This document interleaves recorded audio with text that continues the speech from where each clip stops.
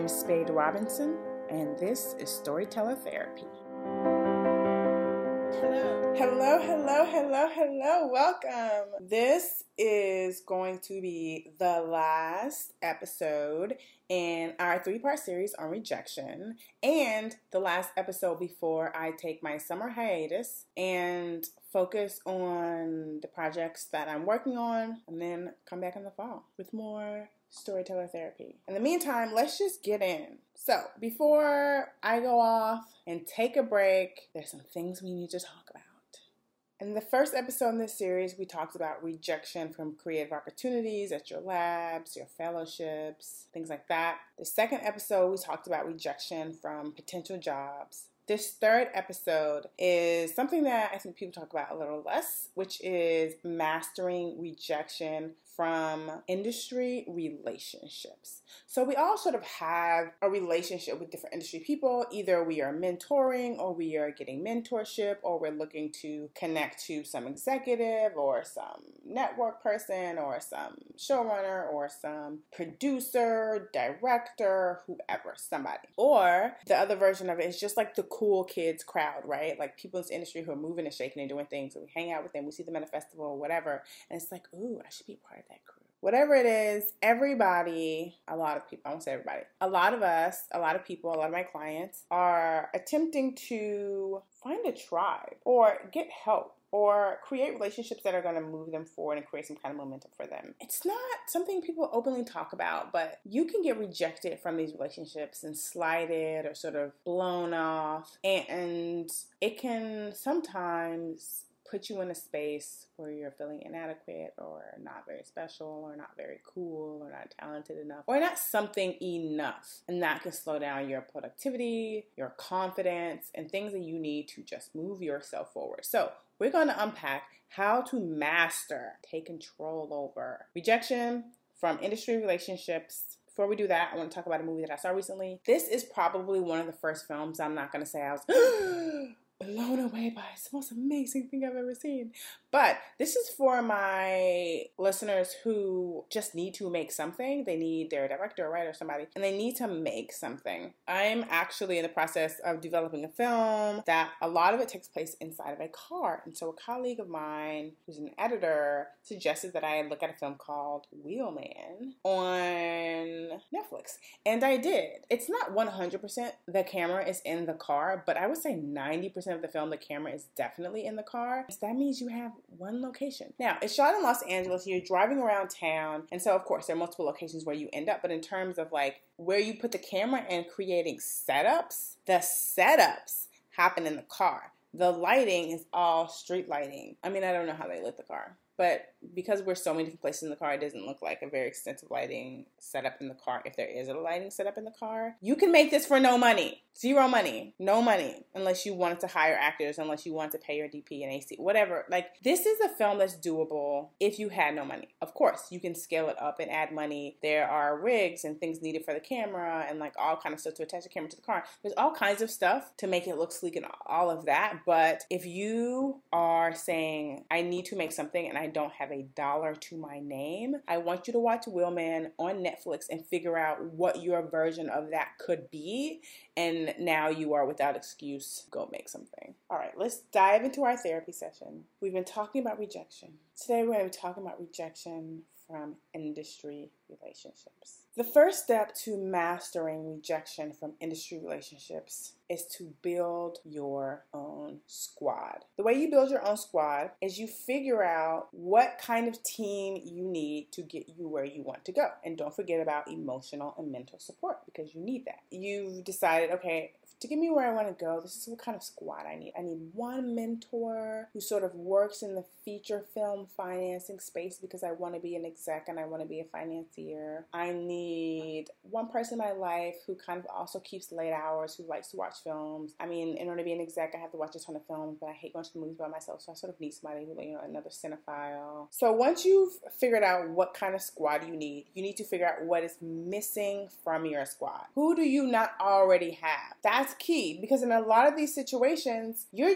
out there networking and meeting people, and you're duplicating your squad, and you're getting rejected, and you're trying to figure out, why why is this happening? But you haven't even figured out what you really need. You're just out there meeting people in a very like general way. You're setting yourself up for rejection. People can smell the desperation, and stop trying to add people to your life who don't need to be there. That's like unnecessary, and you end up being flaky. And trust me, I don't maintain all of my relationships as well as I should. And part of it is because people who I meet are new. They sort of fall off because even if they're important people or people that I should know, I don't have the capacity to maintain all of these relationships. You don't have the capacity to maintain all these relationships. That is to say, in order to build your squad, you figure out what you need, and then you figure out what is missing. And then you figure out what you have, like what types of people you already have in your squad. And then you figure out, lastly, what you can offer. So you know what kind of people you need in your squad that you don't have. You know what kind of people you have in your squad that you don't need because they're already there.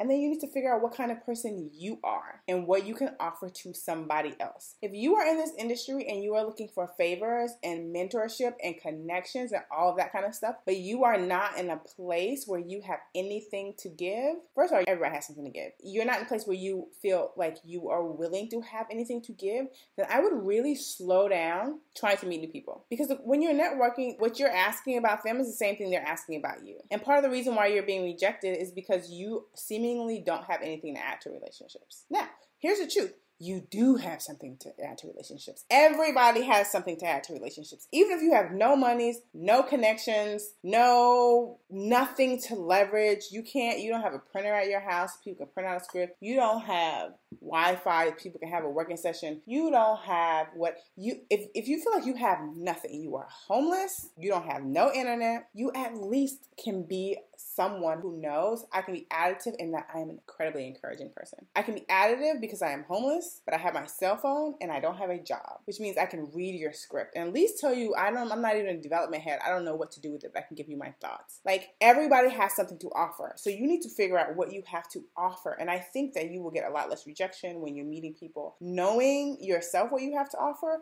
But then look at those people who you said you have in your life. What are you offering to them? Do they see you as someone who's additive to their life professionally? Even if professionally means in an emotional or mental capacity. So once you've built out your squad, include yourself as a part of that and figuring out, okay, I'm the person in my squad who does this for myself, and this is how I'm additive to my squad. The second thing is cultivate your squad. So now that you know who's missing, who you have, what you have to offer, seek new relationships purposefully. Again, seeking new relationships with people in this industry in a very vague, I just want to meet people and work in this industry, it's so haphazard. It sets you up for rejection, and also it's really annoying because people are busy. So when I meet people randomly and they're like, oh, I'd love to pick your brain, I'd love to have coffee or whatever, I want to be as additive and as helpful as I can. There are not enough hours in every day to have coffee with people. So if you're not purposeful enough to know how I can be additive to your life, then it's waste of my time and your time to sit down for coffee, because I could be helping someone who actually knows what they need, or I could be working on my own stuff. So you want to seek relationships purposely. Know exactly what you're looking for. The second thing is maintain existing relationships. The work that I do is time consuming in the sense that people pay me per hour. If I'm watching your documentary and your cut is 3 hours, please don't send me a 3-hour cut. But if I'm watching your documentary and it's a 3-hour cut, then that is 3 hours. And if I'm writing notes on that 3-hour cut, that's another 2 hours or hour and a half maybe. And if I am sitting with you to talk about your cut, that's another hour, maybe hour and a half, right? It's time consuming because every bit of work I'm doing, I'm spending that exact amount of time on it, which is to say I don't have a ton of time to maintain my relationships. That's kind of it. Like, sometimes I have bigger corporate clients, right? So if I'm doing a job for Sony, the capacity usually ends up being super high, right? So I spend most of my time working. That's why I don't cultivate tons of brand new relationships, but with the people in my life, to maintain relationships with them, I usually try to gather more than one person in one place. That's a really long way to say that I rather have like a party or a gathering, or like, even if it's intimate, 2 girlfriends over to chit chat, catch up, cry, drink wine, check in. But it is more rare, unless I'm meeting someone new, to sit down with one person over coffee. Now, I do that too, But I'm saying that is the way that I personally maintain my relationships so that I don't lose touch with people. So I touch base. Hey girl, how are you doing? Like, my hand on your hand, like, what's good? What's happening with that breakup? Are you good? Like, I maintain my relationships, but I maintain them in bulk sometimes. So that is one way to do that, but you can't totally neglect your tribe or your squad. Like, people go dark for a while to work on a film. I think that's fine. You're working on your screenplay, you go dark for 2 weeks. You cannot for 6 months go dark. You need to figure out a way to check it. The third thing is give generously. Cultivate your squad is not just what you can get from other people, but of course, I talk about this in the podcast all the time, what you can give. Trust me, I mean, there's just no way around giving. It's so wonderful. It's literally the best thing ever. The way that you build up your squad is figuring out ways that you can step into other people's lives or their careers or their situation and be additive. The third thing overall is to strategize around mentorship. My third point overall is about mentorship, because a lot of the relationships that people are looking for are sometimes peer-to-peer, but a bulk of the relationships people are looking at are mentee to mentor relationships. There can be rejection around the fact that you ask Ava DuVernay to take her to coffee, to pick her brain, which she's already said in her speech, don't do that. Also, everything that she says about how she works and how she does what she does is available like on the internet. In terms of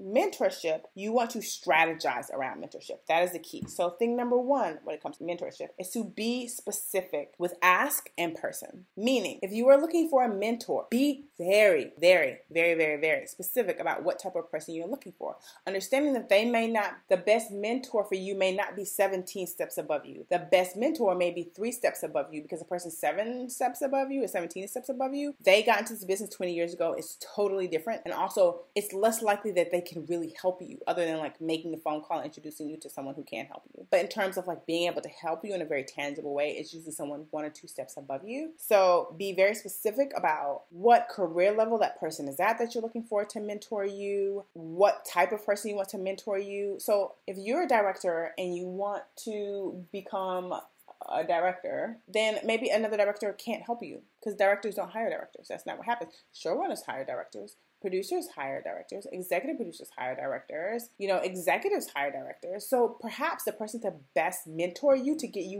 where you want to go isn't someone doing the job that you want to do, but someone adjacent to doing the job that you want to do who can help you get jobs like that, right? So be very specific about the type of person and be very specific about the ask. I cannot say this enough. If you're looking for a mentor, know what you want to ask them. You need to be well researched enough about what it is that you want to do in this business to understand what your ask needs to be at this point in your life. If you have never directed anything episodic at all, but you want to be a television director, but your ask may be, I need help figuring out how to get a PA position because you want to be on set. Think about where you are and what you need help doing, but is doable and makes sense for where you are in terms of your resume and your experience. And know exactly what that is. I just need help because I want to be a producer. Your potential mentor is not going to be able to help you because they'll be like, you need to figure out what people are too busy to figure out how to strategize around your career. You need to have already done that. Be specific with your ask and the person. The second thing is educate yourself on being ready. If you're looking for a mentor, let's say you want someone to mentor you because you like to be an executive. You want to be a creative executive. You want to finance pictures and hire directors and package shows or whatever. And you want help doing that.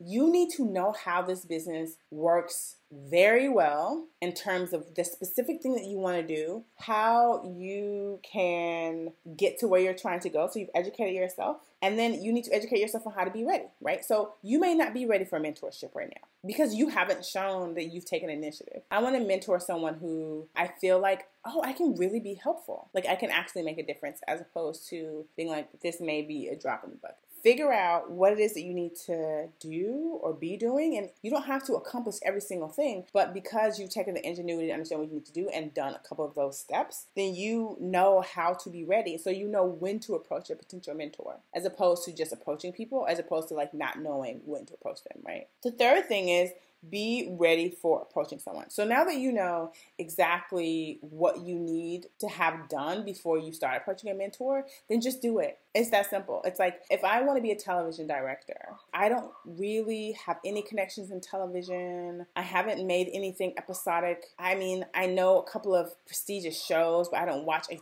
ton of television. I don't even know what kind of show I would want to direct. Okay, pause. pause. You're not ready to be mentored by anyone, right? But you should probably start off by watching a shit ton of television, like watching every fucking thing, comedy, drama, hour long, 30-minute, all different types of tones, multicam, single cam, dark shows, lightweight comedies, musicals. You need to be, I don't even care if you don't think you're going to like it. You need to be watching a fuckload of television. And then you need to figure out, okay, I'd probably want to direct a show like this or this or this, right? Okay. Then you need to figure out how to create something that resembles that. Then you need to figure out how to possibly get on a set, or get on a set first and then create something. I mean, there's many ways to do this, right? And then you need to figure out what your shadowing life looks like, or if you work on a show and you can move yourself up, or do you want to go through AD route, which can take a very long time. But the point is that because you've educated yourself well enough and you know what to do, you don't have to have all of those things completed. But if you do meet a showrunner somewhere,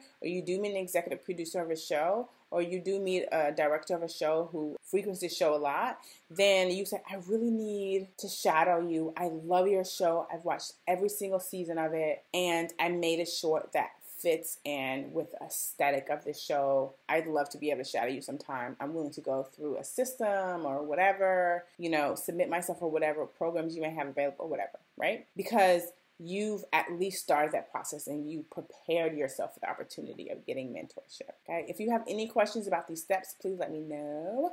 I will have in the show notes how you get in touch with me to ask a question. And for your homework of this week, thing number 1, I want you to build your squad. That's a 3-part homework assignment, but we went through that. It's what you're missing, what you have, and what you have to offer. Thing number 2, I want you to be additive to one person's life in the next month. Be additive to one person's life professionally in the next month. And then the third thing is make a list of all the things that you have to do to prepare yourself for your mentor, and then get started. All right, that's all that I have for this week, and that is all I have until after the summer hiatus is over. I will talk to you guys in the fall. Bye.